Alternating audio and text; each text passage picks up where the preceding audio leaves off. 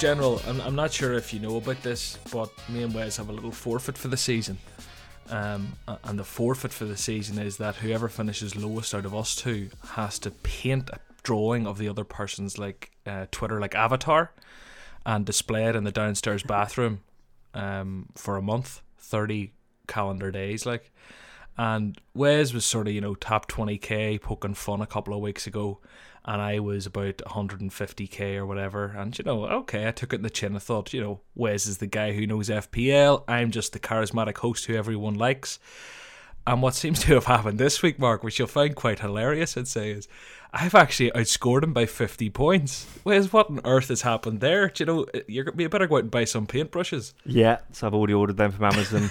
So my week, we won't dwell on it too much, otherwise I'll probably start crying halfway through the pod. But essentially, it's just been absolute catastrophe. Had an awful score, first of all, in a week where, most people have got, or a lot of people have got big scores with obviously the doubles and big scores for Man City defenders, etc. But my team's done badly, which can happen. I can accept that. But the biggest thing from this weekend for me was not activating my bench boost, which is just a huge rookie error, absolute amateur hour for me. So don't really know what to say there. I'd sorted out my bench, sorted out my team, thought I'd click save. I just hadn't clicked that one button, hadn't clicked save, and left the likes of Cancelo on my bench, Fabianski instead of McCarthy. Obviously, I wanted to play them all, of course, because I thought I was bench boosting. So at the minute there's about 26 points there with Loughton still to come, so it could have been a lot worse. I'm kind of happier now than I was at the time of doing it because, like I said, Cancelo got 8 points, which I can live with. He should have, if he plays both games and then gets an attacking return, he's probably got a John Stones style score this week. And Fabianski, again, he could have got, a couple of clean sheets in those fixtures quite easily, a few save points, bonus, who knows. So, I'll kind of take that one on the chin, look on the positives. I've got a bench boost to play now in a future double game week. But just those two things, an awful game week score for my front 11 and then not play my bench boost. So, it's been a wound and now I'm behind you, which is really embarrassing, John. Hey, steady. Mark, have you ever had an absolute disaster like that? Thankfully not that I can remember, but again, it could have happened, and it's one of those things when it does happen, you probably erase it from your memory as quickly as possible. Give it a couple of weeks and Wes won't even remember it happened, and he'll never admit it to anyone that it happened. But it's one of those things, I was going to come on here and rip into Wes about this, but to be honest, I feel bad because it can happen to anyone. Those activating chips and saving teams. We've had horror stories, plenty of horror stories over the years, and even in the Elite 64 League I run, which is 64 the best manager in the world, which Wes is in, over the last 3 or 4 seasons. This is not the first occasion. I remember someone playing a wild card maybe 2 seasons ago, didn't hit the button, minus 88 or something like that, and derailed the season. So it's probably obviously unfortunate for Wes, but I think it's a reminder and a lesson for all of us that it can happen to anyone. You got to double check, triple check everything. Set your chips, log out, log back in, make sure they're still active. And like you say, you got to take the positives. You still got your bench boost. Could have been worse too. Look at Cancelo, for example. Could have been a massive score on your bench. You could have had John Stones on your bench. So got to pick the positives out of a negative. Yeah, absolutely. And I am. And also just to kind of remind people, like you said, it's kind of complacency for me because I've played FPL 6-7 years. I've never made, because obviously I'm so into FPL, I'm always on my team, always saving my team, always, it's just never happened to me. So it was kind of a complacency thing that, you see these sort of things happen. And I just never thought it would happen to me because I am so, busy with my FPL team normally. But it was just one of those things. Did it early on the Saturday morning, jumped onto WhatsApp to help my patrons, and thought it was saved and it wasn't. So it was definitely a complacency. I should have definitely been going on to check, like you say, like close your browsers on your phone or whatever it is, close the app, bring it back open, make sure it's there, make sure that actual save button's grayed out or whatever. It's definitely 100% my fault, complacency, and just a learning curve, I guess, to not do it. The other thing about this is once you do something like that once, you'll play FPL for the next 25 years, and I guarantee you, you'll never make a mistake like that again. Once you burn yourself once, you definitely won't burn yourself twice. Yeah, it will stay with me. It will stay with me for sure. And like you say, it'll make me not do it in the future and make me sort it out. But I think there's an even bigger message here that can be sort of put out in the podcast. Again, sorry for getting a wee bit too maybe deep and spiritual about it all, but I think this was a game week where a lot of people had many regrets, and they might have been small regrets, but they could have been punished quite heavily from an FPL perspective. A lot of people chose Diaz over Stones. A lot of people maybe chose Watkins over Antonio. Do you know, there have been a lot of decisions like this week, and I know yours is obviously a completely different kettle of fish, but what I'm talking about is like this kind of I know what you mean. Making a decision. And not that this was even a decision on your behalf, Wes. What I'm trying to get at is leaving points behind. And it's about how you pick yourself up and get on. And I'm not trying to talk about this as like you say that to someone whenever they have a tragic life event. But like, yeah, you know, it in terms of FPL, because at the end of the day, this is an FPL podcast. It's about just not throwing the toys out of their hands and saying, fuck that, that's the season gone. It's about getting back on the horse and clawing those points back and getting back to the green arrows and making good decisions. Not maybe sort of too early in the season jumping on that differential bandwagon to try and catch up because you feel you've lost points. It's like keeping a level head. Yeah, exactly. So I'm going to keep a level head. You know, when it first happened, I was thinking about, you know, those sort of toys out of the pram moments. But yeah, definitely no transfers till near the deadline because of FA Cup games and still the coronavirus stuff going on. So yeah, I've chilled out now. I won't be changing the way I play. I'll just keep plugging on and hopefully have a good rank by the end of the season. And I think it brought a point to touch on. Like you said, it is, you know, there's much worse things going on in the world, but you know, as three guys who take FPL quite seriously, and you know, the people listening to this pod probably do as well if you're listening to an FPL pod.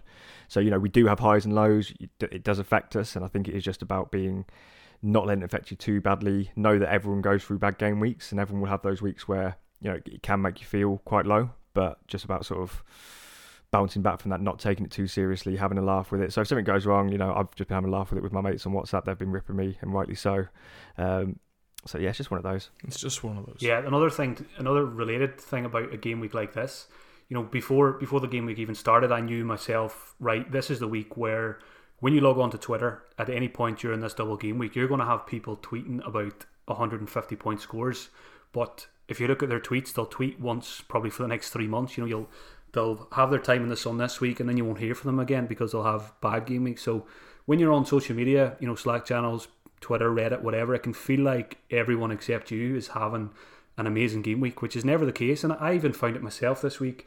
I was on halfway through the game week, I was probably on about 70 points, and I felt like I wasn't having a good game week because I was seeing all these 100 plus points. But then I had to take a step back. I was on a small green arrow, so I'm saying to myself, this is stupid. You know, you're stupid for feeling like you're not having a good game week. When you take a step back, you are. Yes, there's people having better game weeks than you, but you know, maybe they don't have as good a rank as you or stuff like that. So yeah, always remember the people who tweet in a week like this is probably the 10% of people who are having a good game week, whereas the 90% of others are just keeping their tweets to themselves this week. Absolutely. And there's those people who tweet every single day about FPL who post a good score and get abuse. Social media is fucking weird. That's the other side. You can't even enjoy the highs anymore. Yeah, because you get accused of only posting when you're doing well, which is kind of true. I haven't posted my score this week yet, but I have obviously. I did tweet about when we asked for questions. I said that my question is how do you play your bench boost? So hopefully you can help me out with that later, Mark. But before we get into the podcast and the proper meat of it and the questions, all the lovely questions you have submitted, I suppose. Well, first off, actually, welcome to anyone who has come over to listen, particularly to General. I didn't actually introduce you yet, Mark. I just keep calling you Mark. Mark here is FPL General, who you might have heard of. And yeah, if you've come over because General's here and you want to hear it, you know, stick around, hit subscribe, let us know what you think of the podcast. And but before we get into the proper bit of the podcast and the meat and bones of it, we need to give a shout out to partners of the show, Fanslide. Fanslide is a completely complimentary platform to FPL, and it's the world's first in-play fantasy football game. So basically, you play fantasy football for 90 minutes, not one whole game week, on individual games. It is free to play, and they do have cash prizes up for grabs in some fixtures each week. Last week, Wes, I think we were both playing in the United Liverpool game. Was 250 quid was up for grabs? Yeah, we had a go on that, and did okay in that one. I just missed out on the cash prizes though. But yeah, it was certainly nice to take your mind off FPL if it's not going well. Yeah. So yeah, I'd recommend anyone listening go and check out Fanslide. The link is in the description to download the app and have a look. Let us know what you think. Any questions, feel free to reach out.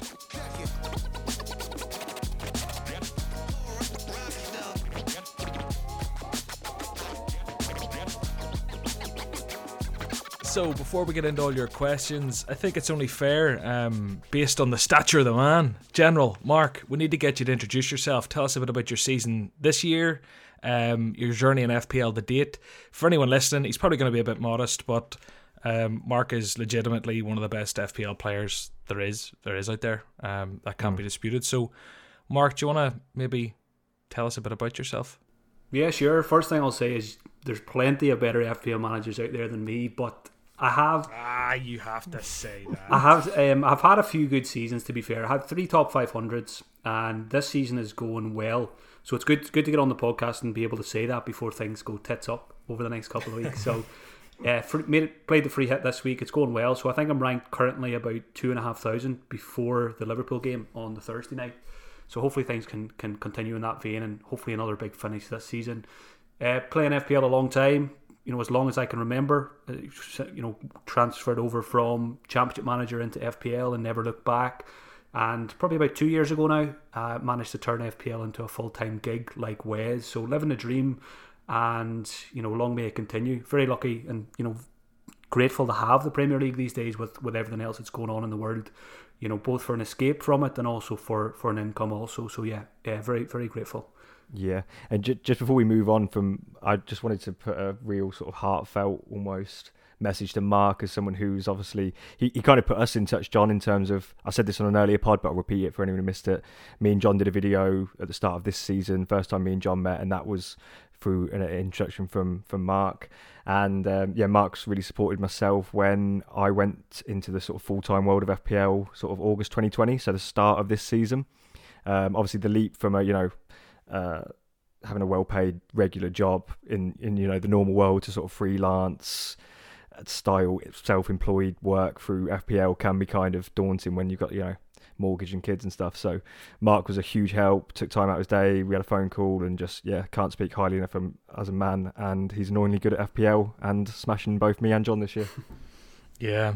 No, I think again this is a nice little trio of loving, but I suppose I'd never really made FPL content, but played it for a long time, never took it too seriously, and then you two straight off the bat made content with me, which kind of drew me to the FPL community, because I'm involved in other spaces within kind of the gambling sector, you could say, and there's a lot of competition, a lot of people who don't want to work with each other, a lot of affiliations, and sort of background politics, whereas you two of the biggest and best accounts out there, straight off the bat, when I asked, you were like, yeah, let's do something. So look, here we are again. Yeah, it's nice to see. That's the best thing about the FPL community. 99% of people are very helpful and willing to help each other out. And I've had plenty of phone calls with people who are considering taking the leap to full time, and it's just reassuring them and kind of just giving them that little nudge that they need, really, because it is scary, of course, if you're leaving a job to completely change your career. But it's nice, things like that, putting you two boys in touch, and then seeing a great new FPL podcast pop up out of it. It's nice for me to sit back and watch that. Yeah, I think it's because the spaces I'm used to working in, there's a lot of people do play platforms on our own, things like Football Index, out of they might love the platform, but there's a lot of money involved, whereas FPL is it's a free to play, okay, you might have mini leagues and stuff, but I mean, it's a lot of people are very passionate about the game and the platform and the football and how it enhances your football watching experience, and I think that love kind of shines through in the content and the community. But anyway, again, we're getting very deep. We haven't talked about FPL yet, so we'll go straight in to FPL SWAT's question. As we consider those incredible City defensive assets, is a treble up too much of a risky ploy with a Pep side? I don't know who wants to take this one first. Yeah, I'll take it. It's because it's something I'm thinking about, actually. I've got my current City triple up is De Bruyne, Cancelo and Diaz. So obviously De Bruyne has a flag now, so we need to wait and see what the situation there is.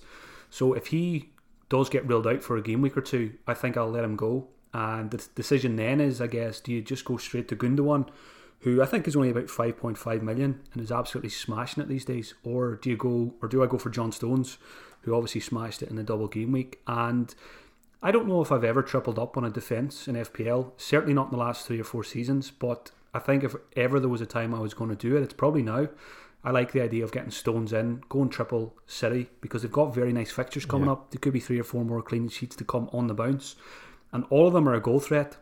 Stones is looking much better in the opposition penalty area now as well. We know Diaz is a huge threat, somehow hasn't scored yet. And Cancelo's a beast when he plays. Yeah. Very unlucky so far. So yeah, I really do like the triple up, and I can see myself doing it in the near future if KDB is ruled out for a while. Yeah, and I think what FPL SWAT Duncan was alluding to was with the Pep thing was kind of the rotation aspect, but it hasn't been, Stones and Diaz have been nailed on for a long time now. They will possibly get the odd rest rather than, Pep in the past has properly rotated where you can't actually pick a player. If you have a player that gets the odd rest, like Cancelo's got in this double game week, fine, if he gets rested one league game out of, say, 10, that's not sort of, classic Pep roulette. That is just, a player having a rest. It can happen to the likes of, Andy Robertson or whatever. So there isn't as much rotation these days. I think he did say something along the lines of, Laporte and Ake might be back soon, or definitely, maybe not Ake, I think Laporte. So maybe he'll take a bit of their game time. But yeah, I wouldn't be worried too much about rotation. They're good assets. They're priced cheaper than obviously the Liverpool guys. Their clean sheets this year, City have transformed from a, a sort of 4-5-1 type of team every week to like a 1-2-0 team kind of thing, if you know what I mean. So yeah, really good assets there. For me, I've only got one City at the minute, and I was thinking about bringing in De Bruyne this week, but like you said, his flagged now, so he might be an injury worry. So yeah, for my personal team, I might not even have double City defence, which might end up being a mistake. Obviously, their defence is awesome at the minute, but I'm fairly happy with my defence. But yeah, thinking about it, I don't know if I should sort of revisit that thought and kind of bite the bullet and go for double City defence. It's a tough one, but yeah, I think it's definitely a viable option now. There's triple City defence. However, what I would say is if they do go back to being, if they do start getting on the goal trail again, it then blocks getting. So say if De Bruyne's out for maybe 3 or 4 game weeks, but you want him back at that point, then you're going to have to definitely take out one of them to get him back in. So it does block a City attacker should Aguero or De Bruyne start firing late on in the season. Yeah, that's the tricky side of it. Yeah. I think the defence, I've got 2 of them. I don't know if I have the balls to go for 3, but again, it's the flexibility, particularly in a season like this, that I think I'd like to maybe just have the 2 and maybe go for a midfielder. And that segues me into a point I wanted to bring up, and it's money in the bank. A sensible move for a lot of people next week is going to be, and when I say sensible, that's obviously just from my perspective. A lot of people might think it's crazy, but Kevin De Bruyne to Gundogan, you're going from penalty taker to penalty taker. Now that De Bruyne is out, we know Gundogan's on penalties. He's known for them. He's looked great. He's looked very advanced in actual open play. He's probably looked like he's going to score more goals in KDB from open play this season. And 100%. but there's almost this. It's like a psychology thing. It's this game of I don't want 5-6 million in the bank, and people don't want to take a -8 point hit to redistribute that money and upgrade the team elsewhere, maybe all in 1 week. So what do you say to people who maybe want to go KDB to Gundogan or a similar type transfer? There's a couple of them, and have that much money in the bank. Yeah, no, exactly. I'd be fine with that. Like if I don't have De Bruyne, but if I did, and even I've got Salah, so it's a kind of similar-ish dilemma where Salah's underperforming. In my opinion, De Bruyne is actually underperforming as well in terms of his open play goals, like you just said, John. And he's obviously ticking over the assists, but for De Bruyne's price, I think he's possibly over the course of the season he has underperformed. But with those fixtures, it was obviously a good decision having De Bruyne in. But like I said, Gundogan's now got 4 goals in his last 5 games. He's only got 5 goals all season, so those goals have come as a result of playing in a different position as a sort of an attacking number 8 rather than a sort of holding midfielder. Obviously the last game was a penalty, but before then was a really nice goal against Crystal Palace, wasn't it, from the edge of the area. He blanked against Brighton when myself and a lot of other people free hitted him in, so that was quite frustrating. But even in that game, John, I think we both free hitted him in, hadn't we? And he was looking really dangerous in that game. I think he would have assisted De Bruyne for his good chance that he missed. He had a couple of shots, I think. I can't actually fully remember, but I do remember thinking he was, relatively unlucky not to pick something up there. So yeah, he's a good pick. And the psychology thing with that, I have it as well, to be honest. I'll try not to, but that thing about, you kind of think, oh, I'm taking De Bruyne out, therefore I should get Salah, or I should get Mane or Rashford or Son or someone similar-ish to price. But yeah, why not go someone like Gundogan and have that 6 million-ish in the bank, and then as soon as you want, maybe Antonio gets injured again or Watkins, so I've got Watkins for example, you can just go Watkins or Antonio up to Harry Kane without having to take a minus. Yeah, do you know what, I actually looked at this just before we start recording, because the easy sensible move is just move KDB to Gundogan. Ignore the prices, because really Gundogan is playing like a 10 million asset at the moment. So just, make that transfer. I looked at it. I think I would have 7.6 million in the bank, and I don't care. You don't have to spend all your money to do well in FPL, and like Wade said, it leaves you so much more flexible later. I could, for example, do KDB to Gundogan this week, and then the following week I could turn Souček or Anguissa into Heung-min Son. Or as Wade said, turn a Watkins into a Harry Kane. And still have money in the exactly. bank. So yeah, don't worry. If KDB does get ruled out, don't feel like you need to buy an expensive asset. Forget about the prices. Go on the performances. Gundogan is a 10 million player at the moment, so don't feel like don't not get him just because he's whatever 5.5 million. Yeah, exactly. Yeah, 100% agree with that. And it's a bit like with players like I saw people earlier on in the season favouring. It's a West Ham example, like Bowen over Souček or certain players over Souček, and it's like, well, Souček's priced at 5 million, but he's actually performing much better than that. So you've got we put players on pedestals, I guess, by their prices, and I'm 100% guilty of this as well. Like I will each week bench either Lookman or Souček rather than maybe say a Bamford if he's got a tough fixture or something like that. So I think you've got to try and get out of that mindset as much as you can. It's funny because it's quite counterintuitive. You should almost want the cheaper players because they leave more money for elsewhere. But but you don't. You kind of just it makes you feel funny having so much money. You want that shiny. Exactly. Sort of.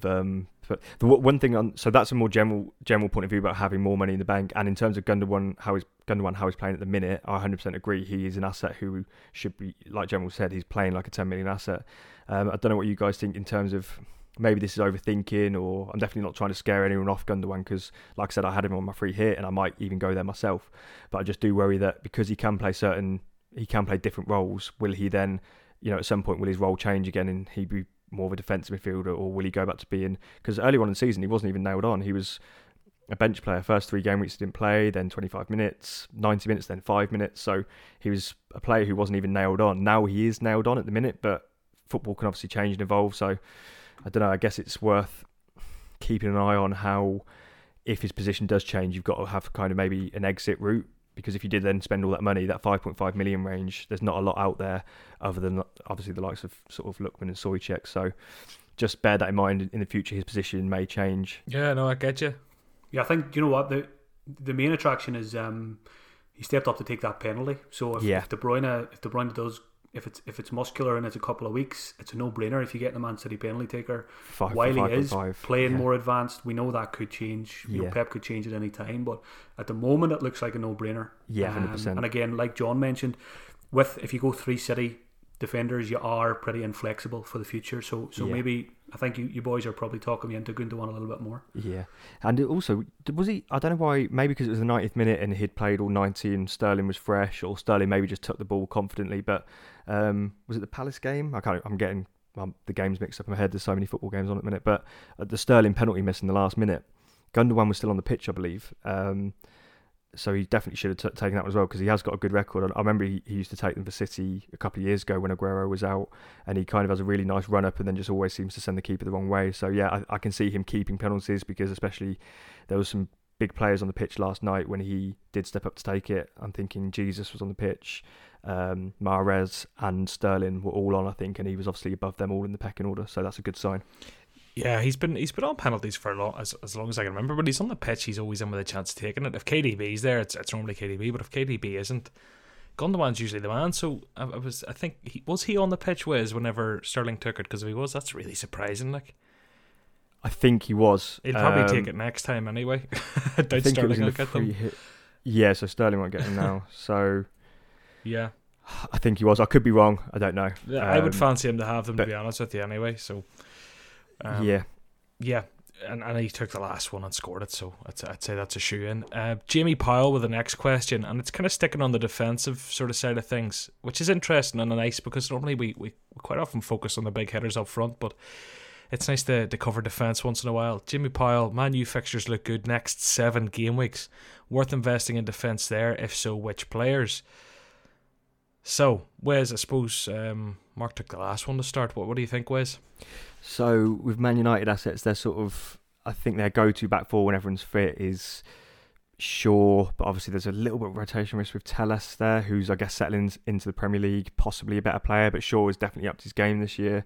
Then there's Lindelof and Maguire as I think this main centre back. Mark's obviously a Man United fan, who might know a little bit more than myself, and Wan-Bissaka's nailed. So I guess for nailedness, you'd go for sort of Wan-Bissaka or Maguire, paid a little bit extra. But for that sort of attack threat, I'd really like. I don't obviously want to wish an injury on a player, but I'd like Telles to be out for a couple of months, and therefore, you could hang your hat on Luke Shaw because he is quite cheap still. I think he's around 4.8. He's on corners. He's obviously playing in the Man United side, a good Man United side now with a good set of fixtures. Sheffield United at home next. So yeah, I'd like Luke Shaw, but I don't know. Mark maybe can offer more on this in terms of Telles. For me, in my mind, I'm just worried that Shaw is going to lose his place at any time or start, sharing game time like some fullbacks used to do, didn't they? For certain clubs, like literally play every other game. Yeah, it's Shaw's probably been our best player over the last couple of weeks, so Yeah. he definitely has upped his game, but that's not really enough to give me confidence to put him in, because I think over the next couple of weeks in particular, there is going to be, probably 2 game weeks a week, so you're still talking a game every 3 or 4 days for most teams. So Yeah. there will be rotation. When you've got someone like Telles, he's bound to get the odd game, maybe in the easier fixtures, no matter how well Shaw is playing. So I think if you go with Man United defender, which I think is a good idea, because I'm looking at the next 6 weeks here and they're second on the fixture ticker. They've got the likes of Sheffield United, Southampton, Everton, West Brom and Newcastle. So there should be a few clean sheets in there. Harry Maguire, I don't think you look past him, because there's doubts at centre-back as well. Bailly and Lindelof have been sharing game time. Wan-Bissaka doesn't offer that much going forward. He's a great defender, but he's not very good in the final third. And when you watch United, when Shaw and Bruno are swinging in those corners, Maguire has probably 2 chances a game. Yeah. It was the same this week. I think he put 2 headers wide, 1 over and 1 wide. So before long, surely Maguire will find the back of the net with a few of those. So I know, yeah. I keep thinking, especially back to sort of his Leicester days. I'm not looking at any stats, so I could be completely wrong on this, but he definitely seemed to be more of an attacking threat, or more. He just seemed to score more before coming to United. But yeah, he definitely has that potential. They aim corners at him essentially. He is good in the air. And maybe he just needs, John Stones hadn't scored in God knows how many games, and then all of a sudden he's scored in the League Cup, and then he scored 2 in the league. So it could be a similar thing for Maguire in the easier fixtures, a few more corners in those games, maybe a couple more chances, and he actually puts them away, maybe. So yeah, Maguire could be a good shout. And all Man United defenders are reasonably priced, aren't they? You've either got the cheaper ones. I think Maguire's only about 5.4. Yeah, exactly right there. Yeah, I've got him up now. Him and Wan-Bissaka are both 5.4, so there's no sort of price difference to sway you there for the 2 most nailed ones. So I'd agree with Mark. I'd possibly favour Harry Maguire. Wan-Bissaka fairly good for bonus though. They've both got 1 goal, 1 assist this year, so they've both been pretty weak on the attacking front. But yeah, I would. If I had to hang my hat on one of those, it would be Maguire. And I do always like nailed players, because there's nothing worse than having that player where you don't know if they're going to, if Shaw gets the last 5 minutes in an easy fixture where Man United have got the 3 points and the clean sheet, it's going to be really frustrating. So nailed players is a real big thing for me and most FPL managers, I guess. Yeah, I could sit and repeat both years, but bottom line is, yeah, I think United are obviously decent options, and same price bracket. If I had to pick between them and City, I'd go the City route. But if you have space for both in your defence, it's hard to pick between the 2 of those. Sorry to interrupt, John. I just wanted to ask you guys' opinion. I think you've got Rashford as well, John. Obviously, so I'm now thinking Rashford's annoying me slightly, but it's one of those where he's just actually had his rest, and obviously he's got those good fixtures coming up. And before that, he was in reasonable form. Well, actually, maybe not so great. He did get an assist against Burnley, a couple of goals before then. But my point is, he's got good fixtures coming up. He has got that attacking threat. He is a nailed-on player normally who's just had his rest. So it's one of those where I'd probably rather have Son in that sort of price bracket. But can I justify taking him out before, Sheffield United at home and the fixtures we've just alluded to are pretty good? That's actually one of the dilemmas I have this week. Now, I think the De Bruyne injury might actually sort of take my attention away from removing Rashford.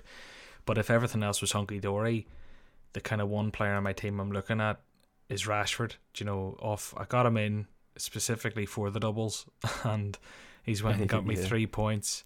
He's got Sheffield though, and as the guy who asked the question, sorry, I think it was Jamie, alluded to, United do have a good run of fixtures now, so part of me really wants to keep him, but again, for that price, it's a tough one. Mark, what do you think on Rashford? Rashford is one of the most frustrating FPL players to own. I don't think I've had him this season. Maybe on free hit, but that was probably about it. I just think he's quite unreliable for his price tag.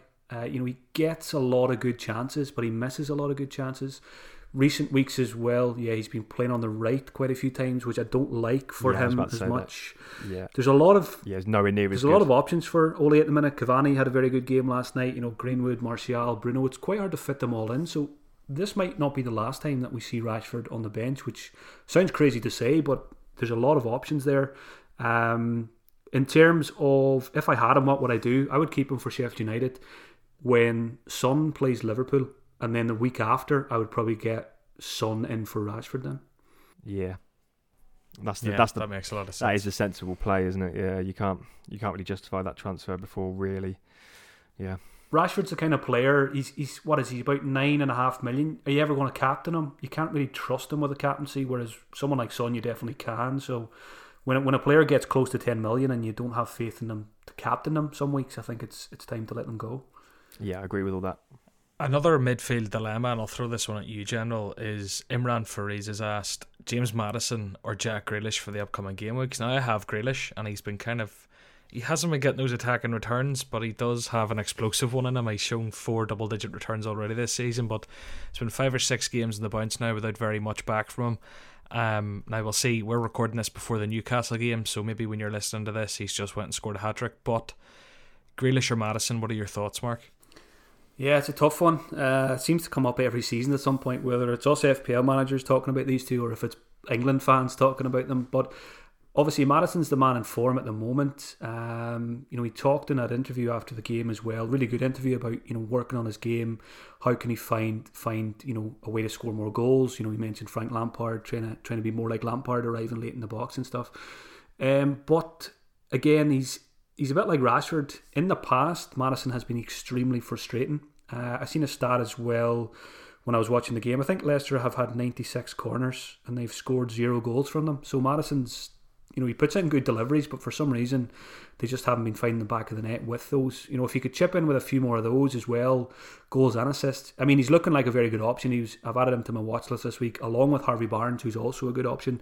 Yeah. If I had to decide right now which one would I pick, I think I would still favour Grealish. I think I would have more faith in Grealish to be consistent long term rather than Maddison, who's in form at the moment, but I'm not convinced if he will continue to do so. Yeah, 100% want to echo a lot what Mark just said in terms of being frustrating to him. Both Maddison, I had Harvey Barnes at the start of the season, frustrated me there, ended up kind of being semi-rotated or not reliable to start, had to get rid of him.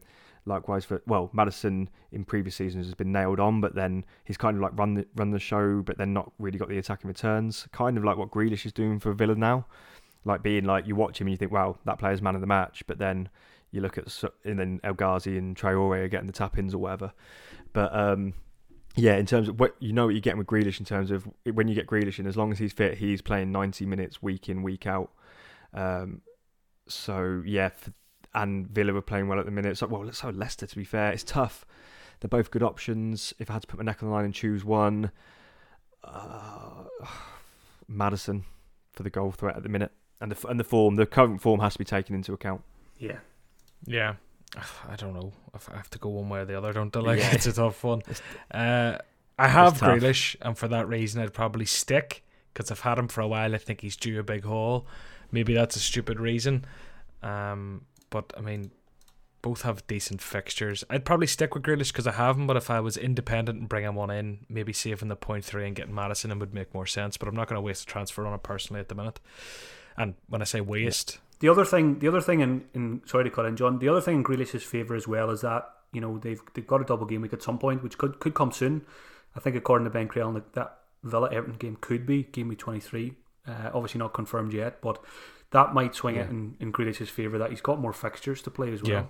Yeah, good shout actually, Mark. And also just to remind our listeners, something we was just talking about on air before, like us three guys, well, me especially, I almost missed the fact that there will be some kind of smaller double game weeks coming up for the likes of, like you just said, Aston Villa and Man City should have a smallish, in the scheme of the whole game, it should be a smallish double game week, sort of week 23, 24, and then a bigger double game week 26. So getting in those Man City players for the double, and Aston Villa, where you're not going to really want to be like going all out for, every player isn't going to be able to be a double game week player in those weeks, you'd think. That's where, in week 26 you can do that. But yeah, in the short term, getting those players in, good players, good short-term fixtures even without doubles, and then the double game weeks when they get announced is just going to be an added bonus. You'll have a head start on your mini league rivals potentially if you target those players.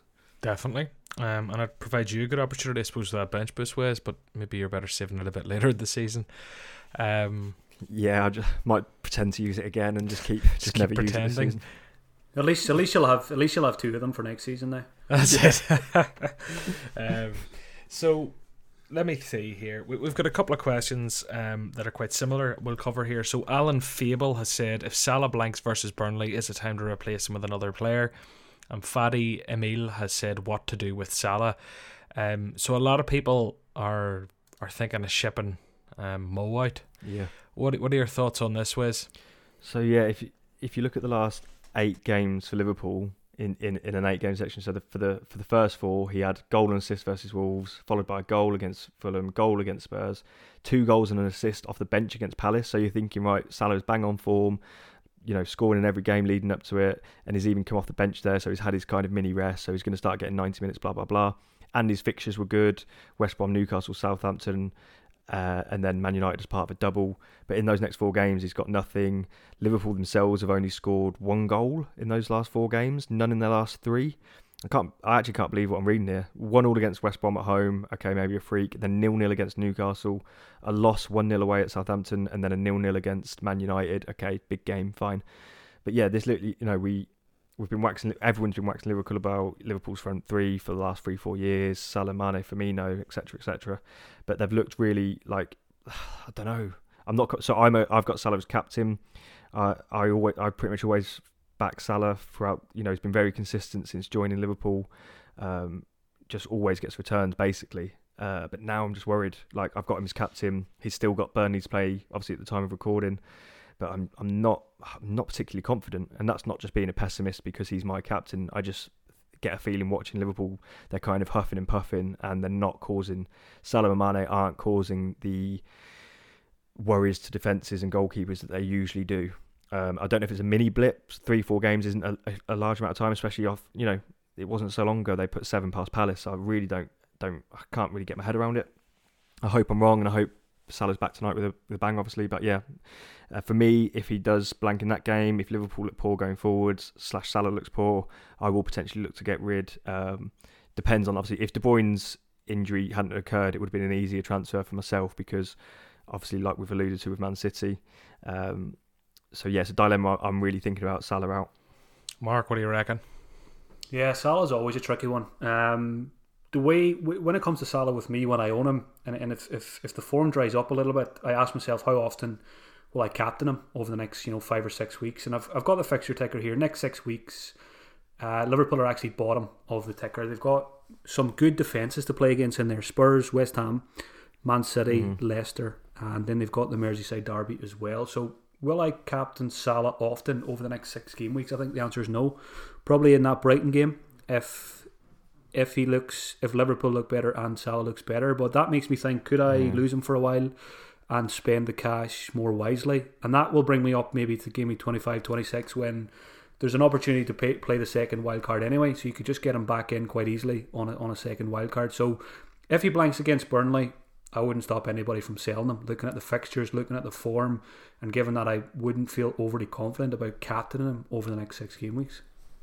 It's kind of the perfect storm in a way in midfield this week for conversation points, because Kevin De Bruyne and Salah have almost been interchangeable through the season. Bruno has been somewhat of a season keeper for many, but De Bruyne and Salah, a lot of people are kind of going between with form, with fixtures. And if Kevin De Bruyne has got an injury and he is out for maybe 3 or 4 weeks, and Salah's not banging and he does do shout tonight, or tomorrow night, whenever that game is. Sorry, it's tonight, isn't it?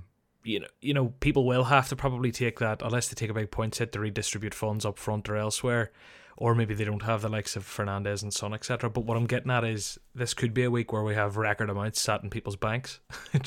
Yeah, exactly. Yeah, with the Salah and the De Bruyne conundrum, and players like Gundogan doing well, or even if you went down to someone like Son, like I just sort of said about earlier, even going to Son puts like three-ish million in the bank. So there will be money in the bank, and like we've said earlier, it's a good thing. You can just looking at my team, if I want to upgrade Souček or Lookman, like Mark said earlier, you can do so to any player you want. Bamford or Watkins get an injury, I can go straight to Harry Kane, no problem. And then in defence, I can easily get another City player, etc., etc. So, yeah, I think Salah, they've got to just, when they are that, Salah and De Bruyne, we give them kind of a hard time when they blank, or, the whole thing about De Bruyne not scoring many open play goals, Salah now drying up. We rightly give them a harder time because of their price tag. And like Mark says, like you've got a 12.3 or whatever Salah is now, asset, 12.5, sorry, asset, and you're only going to captain him once in the next 6 because of their fixtures. And I agree with that. I wouldn't captain him away at Tottenham when other players are on the form, and only like Brighton at home in week 22 probably. So yeah, I think like Matt said, I wouldn't stop anyone selling Salah. But yeah, I think wait and see for the Burnley game and reassess. On the topic of captaincy, I'm just looking at the fixtures here as well, because you've got Liverpool and Spurs bottom of the ticker for the next 6 weeks. So there's Kane, Son, Salah, Mane. You've got question marks over them. If KDB's out for a couple of weeks, captaincy is going to become really tricky over the next couple of weeks if we lose those big guys or have doubts over them. So it could be a very interesting couple of weeks. Set and forget Bruno. Yeah, it could or be. John Stones. Your pick. Definitely not John Stones. United's fixtures. I don't know. Yeah, I almost feel more confident these days in like when Salah's got a tough game, or even versus like I feel like Salah versus Burnley. I just feel like Tarkowski, me and Pope will just stifle Salah. I could be being pessimistic. I don't know, but with Spurs, I feel like maybe Kane and Son can do better in the bigger games. With a bit of space in behind, so I don't know. I feel like maybe more confident with Son in a tougher game than I do Salah nowadays. But again, that might be just sort of in your own head. I haven't got Son at the minute, whereas I do have Salah, so you kind of fear the one you don't have, and then you kind of are not that excited about the one you do have. You want what you can't have. Yeah, it's kind of that maybe. I don't know. The way I look at it at the moment, Son versus Salah, Son's a better player at the moment, and he's playing in a team that's performing better at the moment. So I think we get bogged down by our previous experiences with players, and I think Salah's a very good example. We're very reluctant to sell him because he's been so good to us for probably 2.5-3 years. Whereas if you were new to FPL this season and you'd never seen a Premier League season before this, would you sell him? You probably would sell him in a heartbeat. You wouldn't be drawn on previous experiences. Yeah, he's not the. I don't want to say he's not the player he was, but in terms of his output in goals and assists, it's obvious to say, but it's not the same team. Like he was getting a lot of tap-ins for Liverpool before, and I think I've seen a stat that he hasn't had a shot inside the 6-yard box, so he's not getting those really easy tap-ins. Like Liverpool's style was maybe changed slightly. I remember Robertson used to whip them kind of 6-yard line, and Salah was there for tap-ins.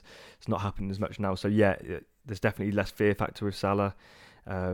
He will get goals and assists, of course he will, but so will other players for less money, and like Mark said earlier, maybe more chance of captaining them. So yeah, I'm actually all for people getting rid of Salah and bringing him back in on a wild card, sort of week 24, week 25 or whatever. Well, we'll take our last questions of the day, 2 similar-ish questions, but I think this is an interesting kind of tangent to go off on. It's not your regular question. It's not about this game week, but it's interesting nonetheless. Maroney says, what changes would you make to the game itself, or what annoys you the most the way it is now? And James Keatley also said in a separate question, what new chip would you like to see introduced to the game next season? He'd like a billionaire takeover chip 1 week with no budget limit. And Fatty Emil sort of tells him below that that's called a limitless chip on UCL Fantasy. So, lads, what's bugging you? And is there a chip you'd like to see? General, do you want to go for that one? Yeah, I've said this quite a few times over the years. If I was in charge, take away captaincy right away. I hate captaincy. I'm doing better at it this season, but that's not really why I don't like it. It's because what it does is, this week, for example, I have Bruno Fernandes in my team. I've got Salah in my team, but didn't captain them, so I don't want them to score. It's bloody awful watching games, not wanting one of your players. You've picked him in your team because you're going to back him to do well, but then when he's in your team, you don't want him to do well because of so many captainers and triple captainers. It actually damages your rank if they do well then. So that captaincy is a nightmare, and there's obviously it adds a lot of variance to the game as well. You know, one game week, anything can happen in a very unpredictable sport. So captaincy is what I would remove. That's what annoys me most about the game. In terms of chips, I would remove all of them as well. I would strip it back, make it very boring. No captaincy, no chips, because I think it levels the playing field.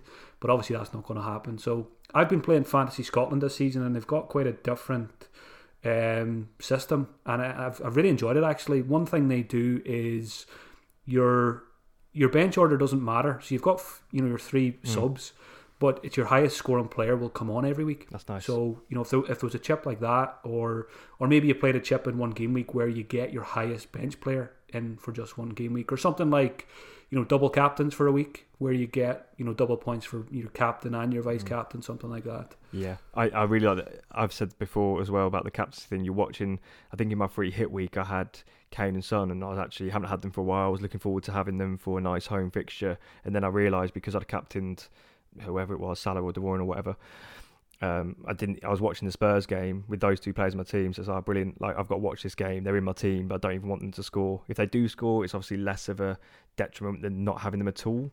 But yeah, it is rubbish when you've only got 11 players to cheer for anyway, so it's hard enough as it is because your mini league rivals are going to have loads more different players, so it's already hard enough to dodge mini league rivals getting points on you or whatever.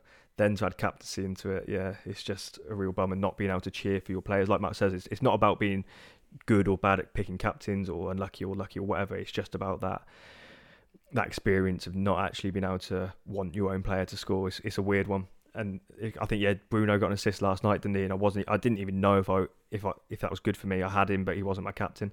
Another change I'd make would be just a bonus point system. Like if there's a drab sort of game, like a drab 1-1 with like an own goal and another goal, someone will get free bonus for doing very little. Whereas if it's like a 5-4 game, a player might even score a brace, but someone else has got a hat trick, someone else has done whatever, and they only get the one bonus. So I think maybe bonus should be distributed.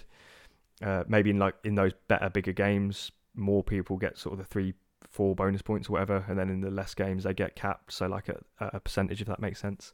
But apart from that, yeah, I think a lot of people often suggest watch it, like FPL should do this, FPL should do that. At the end of the day, it's a very popular game, and if it's not broken, don't fix it. So I'd be very wary of them actually changing too much. So yeah, I definitely wouldn't want them to sort of revamp it all. Yeah. I think from FPL's perspective, like the likes of the captaincy, while I think you can make a really strong argument for it, whenever they sit in their little conference room, they're looking at it and they're probably going, right, we remove captaincy. I don't know, 10, 15, 20% of users say, fuck this, I don't like it anymore. If we don't remove captaincy, the people who don't like captaincy will still play. Exactly, because it's all they've known. So they're not going to... I can't see them making such a drastic change. The bonus point... Sorry, Wes. No, I was just going to say on that, I think as well, they probably want...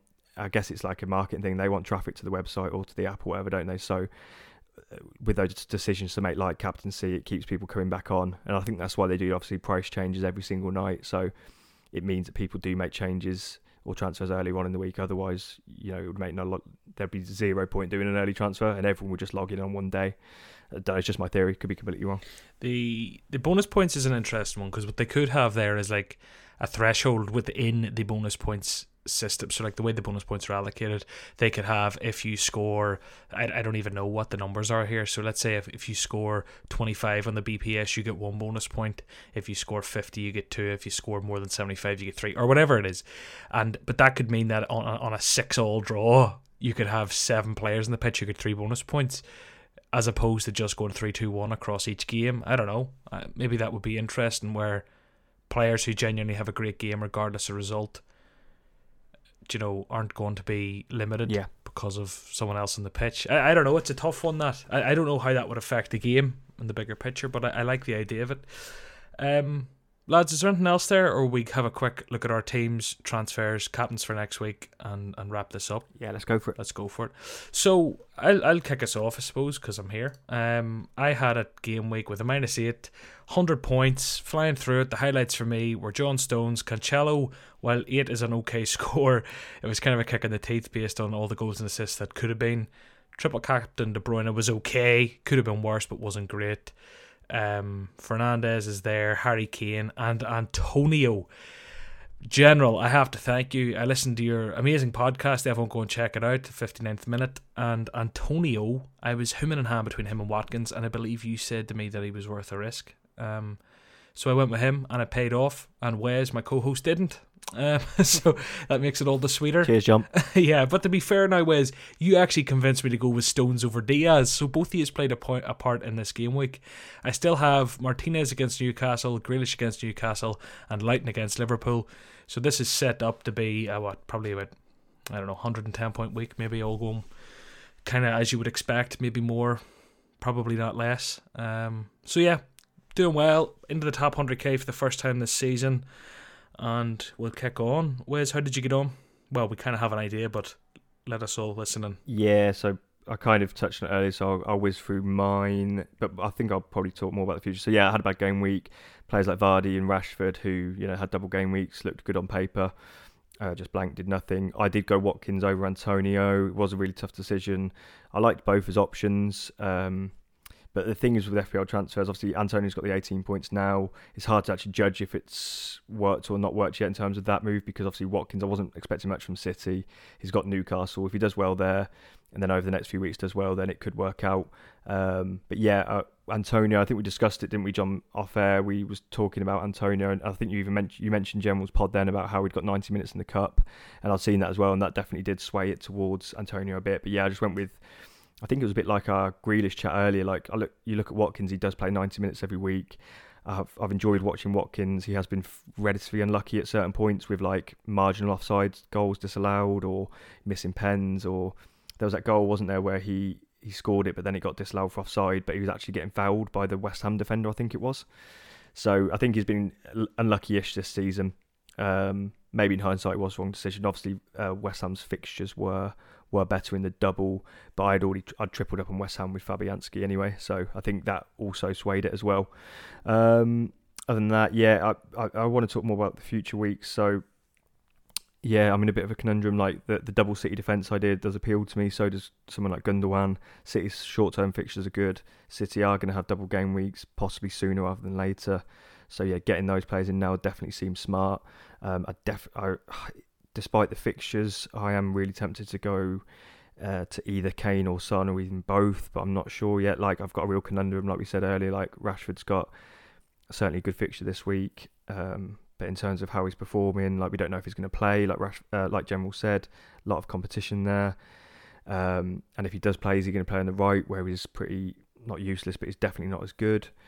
So yeah, a lot of dilemmas. My overall squad's looking pretty good, but yeah, dilemmas. I kind of want Kane and Son, kind of want City players.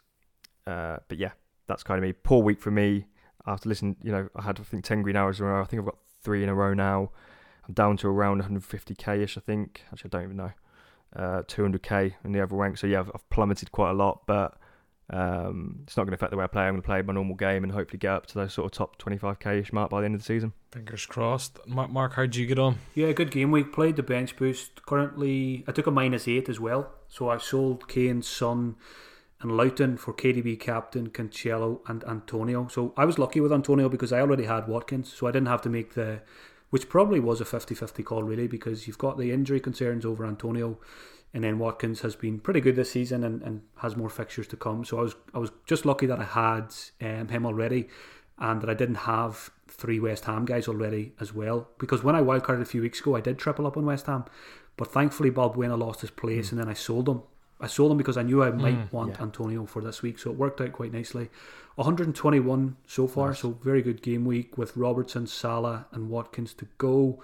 Rank has gone from I think 7k to 2.5k, so hopefully he can stick around there. Hopefully Salah doesn't do too much. There's another example. I've got him, but I don't want him to do too much. I've got my triple City, KDB, Cancelo, Diaz, so KDB may become Gundogan possibly for the next game week. Justin's been a hero for me this season. Anguissa was a bit of a hero on my bench boost, came in with 2 bonus points and an assist despite getting a yellow card against Manchester United. So he kind of saved my bench boost, because I went in, you couldn't make it up. My 2 goalkeepers managed to catch COVID on the bench boost, Johnston and Meslier. So to get 121 with just two points from the goalkeeper, Koufal's in there, So yeah, things are going smoothly. Yeah, Kufal. Future, what'll I do? Like I say, if De Bruyne is injured, I was going to bank a transfer before De Bruyne got injured. If he's ruled out, I'll just probably get rid of him for either Son or Gundogan, and then just take it from there. I'm not really future planning this season. Sorry, I'm just kind of taking it game week by game week because things change so much. So there's no real long term planning involved for me recently. So just game week by game week, and that seems to be going well. Just want to touch on that actually, Mark. I think it was literally last week, wasn't it, John, on the pod? Someone asked a question about, is there any point long-term planning? Especially, when we did the pod last week, it seemed like the Premier League was in, absolute disarray. There's obviously been no games cancelled so far in game week 19, but in 17 and 18 sort of time, there was postponements and players going down with it, etc. And people were asking about long-term planning. So it's interesting that you touched upon that. Maybe you could elaborate that on a bit further. I'm not like uber long-term planning, like getting a player in for like 10 fixtures time. I'm kind of looking at it as a sort of 3-4 fixture week block, but maybe I should turn it a bit more short term. Yeah, do you know what? Maybe that's the way to go. It's not just this season. I've always been very short term, really. I'm not really a long term planner because it's pointless, because things do change even in a normal season with injuries and form drops off of teams and players and stuff. So I'm never really looking further ahead than 2 or 3 weeks. Do you have a flexible sort of plan? So just to kind of give insight into how I kind of do it is, I'm a bit like you. I don't have long-term plans. Like some people say, like, I'm going to have Salah for these 6 game weeks, and then 6 weeks down the line, his fixtures turn, so he will become De Bruyne, blah, blah. But we don't, like you say, we don't know the form at those stages yet. So I kind of try and get a good team in with good short-term fixtures, like 3 to 6 game weeks maybe, and then kind of go from there. Then like kind of firefight or make changes as I see fit. Is that kind of what you do, or maybe you can put it in better words? I don't know. I'm trying to think how I do it. I think by not thinking too far ahead, what it allows me to do is to stay loyal to the players I've had. I've picked. When I pick players, I pick them long term. I never buy a player, say, right, I'm going to have this guy for 4 weeks and then I'm going to sell him. So I do kind of take it week by week. What I'll always have in the back of my mind is fixtures. Which teams have good fixtures coming up? Is there any players in the back of my mind? For example, now Kane and Son are in the back of my mind, but I don't have a plan of how I'm going to get them. I often get messages from people. They say, I'm going to get this, I'm going to do this in game week 20, I'm going to do that in game week 21, and then I'm going to do that in game week 22. And then I just reply, I just say, no, you're not, because it won't go to plan, because things change, and I just think it's pointless. Yes, have an idea of which players and teams you want to target in the near future. Have a flexible team structure, and don't plan too far ahead. That's the way I play the game. Yeah, I think we're actually saying the exact same thing. Like, that sounds exactly how I play, because you can't make these intricate, exact plans for weeks down the line. It really doesn't work, and especially this season, because like I had. So when the double game week fixtures first got announced, it actually turned out that I had a lot of those players in my team for a bench boost or whatever a few weeks ago. So I kind of at that point started then planning to, okay, I'll only bring in players who do then have a double, the likes of Rashford. But yeah, generally speaking, you can't pencil in all these kind of transfers, because, who's hot right now? Like I was saying about like 4 weeks ago, after Salah just, done an absolute madness against Crystal Palace off the bench, there's no way in my mind like I was going to be selling him. And likewise for yourself, with De Bruyne wasn't going to go anywhere for yourself for these next 5-6 game weeks. But now this injury's changing things. Yeah, exactly. And therefore that has a knock-on effect on other transfers, because then you'll have more money in the bank for a striker upgrade. So yeah, just stay flexible, choose from a good pool of players, and then adjust to form. So like someone like Souček was red hot a couple of weeks ago. He's now blanked in the double. If he keeps blanking and you've got money in the bank, he might be an upgrade. But likewise, he might return to kind of form. So yeah, you've just got to play it by ear whilst not being reactionary as well. It's really hard to describe, isn't it? Yeah, Souček's a good example, because he was one of the first. I didn't have him for the first chunk of the season, and he was annoying me because he kept doing well. And when I wildcarded game week 16, he was one of the first names I put in. And, I had high hopes for him for the double game week. But obviously he's disappointed. And very quickly he's gone from the player I wanted most to possibly one of the players I want to get rid of now, because I don't really feel comfortable having him in my starting 11 every week, when most weeks it will be a 2-pointer or a 3-pointer. So, the De Bruyne injury might be a route for me to turn Souček as my fourth midfielder into someone who's more expensive, or even just a Gundogan who's a lot more exciting than a Souček. Yeah, I think I'm definitely in the now that I've used 2 of my chips, I have got a wild card and I've got the bench boost. my kind of thinking now is play it very much week by week. Obviously, bear in mind that there's potential doubles around the corner. Maybe take that into account with transfers, but relatively short term now, just week by week. Maybe roll a transfer here, take 4-point hit there if required. Keep just moving with the times and the form and the injuries. And then my last sort of big play of the season will probably be a wild card in one game week and a bench boost the next game week, hopefully for 15 double game weekers, and then go from there. That's kind of hopefully what's going to leapfrog me into the top 10k at some stage. But that's where I'm at with the planning. I think we've been planning for quite a while, Wes, particularly with this double game week in mind, but lots happened and changed throughout. Yeah. You've always got to be flexible, and we've kind of preached that on. Did we even call our pod something about flexibility or something? But it was kind of about being able to kind of adjust to the scenario, and you literally can't plan football or FPL in too many. Plan it to such a degree where you know exactly what you're going to do because of, like we said, form, fixtures, rearranged fixtures actually dropping in. That's why you've kind of got to be able to be flexible. Like a few weeks ago, it seemed like Bamford and Leeds transfers in and Southampton players in was like a really good idea, but sort of unluckily or whatever, the FA Cup rearranged game sort of thing kind of scuppered that, and then the Southampton Leeds assets in this double game week all blanked, didn't they? Because no one scored or no one got a clean sheet. So those assets on paper a few game weeks ago were really good, and then it just kind of got messed up because of the rearrange, and there will be rearranged fixtures dropping in. Like we've said, was it the City game going to drop in general, and the Aston Villa game is going to drop in at some point soon. So it's hard, isn't it? Because that is kind of planning, keeping an eye on those sort of things, but it's not planning to the nth degree where you're literally mapping out every transfer. Yep. Lads, I think to wrap up the show, we should probably talk about captaincy for next week. For me, that's a pretty short answer. I'm going to go Bruno Fernandes. I think that's my choice, and that's just that. Against Sheffield United, I don't think there can be... Maybe you have another idea, lads. What do you think? That's where I'm going. Yeah, same for me. I think I was going to be on De Bruyne for the West Brom game, but obviously if he misses that one, I think it just defaults to Bruno then at home to Sheffield United. Worst team in the league. Bruno's a great FPL asset. Spurs play Liverpool, so we're going to swerve that fixture. So yeah, Bruno captain, I think. Yeah, like you said, the Spurs-Liverpool fixture kind of rules out.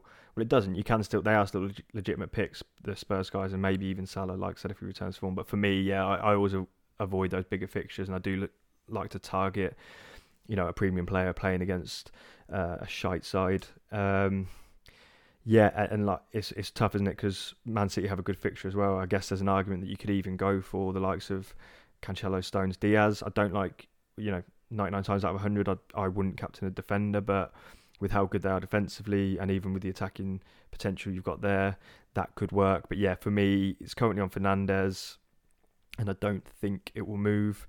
If you haven't got, I guess we should kind of cover off who would be our choice out of everyone in the game if we didn't have Fernandes, for those who maybe don't have him or don't want to have him, whatever. I'm just looking through the fixtures. There's nothing really standing out for like a real plum fixture apart from, like I said, the City guys. So yeah, I'd possibly look at City if you haven't got Bruno. I'm having a look there. Nothing's really jumping out at me. Maybe Bamford against Newcastle, maybe. No, I'm not doing that. I'm trying to think if I didn't have Bruno in my team, that's who I'd probably have to pick. He'll probably be my vice. Maybe that's crazy, but that's who I am. No, yeah, he's actually my advice at the minute as well before I've done any transfers. Just sort of, when I say at the start of the week, kind of targeting that easier fixture. But lads, I think that's about all we've time for. Unless there's, that's just over the hour mark. Unless there's any either you particularly want to cover. No, that's a good show. I think. Yeah, I think we've covered a lot of the main points and hopefully offered some good stuff to the listeners. And yeah, thanks to Mark for coming on. I know, John, you'll give him a big outro, but yeah, just a thanks from me for coming on, helping us out as always. Absolute legend, top bloke. Pleasure as always. Yeah, happy to hear you having a good season, and well done actually playing your bench boost, because that's a difficult thing to do. I'm looking forward to seeing you bounce back. You've plenty of time, halfway through the season. You've still got a good rank, so top 10k is still on. Very good. Well, Marcus, do you want to tell everyone where they can find you? Give us your best plug, podcast and all. And sorry, actually, something I didn't mention. Kevin De Bruyne, who was a lot of people's triple captain, almost entered that very elusive club.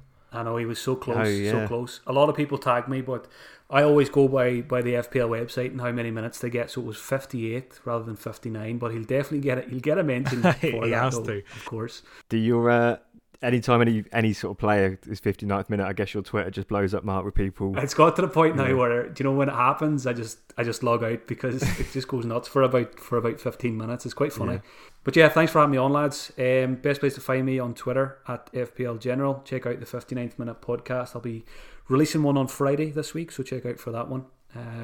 So best of luck to you all for the rest of the season. Brilliant. Well, look, thanks very much. Brilliant episode. For anyone who is new just listening in because General's in the house, make sure you subscribe. This is kind of the format of the show each week. Straight into some questions and hot topics, and then we kind of transition with a quick wrap up of our teams and looking forward to next week. So make sure you hit that subscribe button. Wes, is there anything else? Yeah, just echo you, John. Hit subscribe, follow us both on Twitter, and yeah, tell your mates about it, share it on the WhatsApp groups, and help us grow. We're doing really well so far, and getting a lot of positive feedback in our DMs, aren't we, John, from various people, either WhatsApp or Twitter or whatever. So really, really thankful for all that, and really happy that people are actually liking it. Absolutely. And just before you do head off, make sure check out Partners of the Show Fanslide. There is a link in the description. Go give the app a download. Let us know how you get on. A couple of big fixtures coming up next week, and there'll be money on the line. It is free to play. It is in-play fantasy football. So yeah, there we are. Have a good week, and we'll chat to you next week.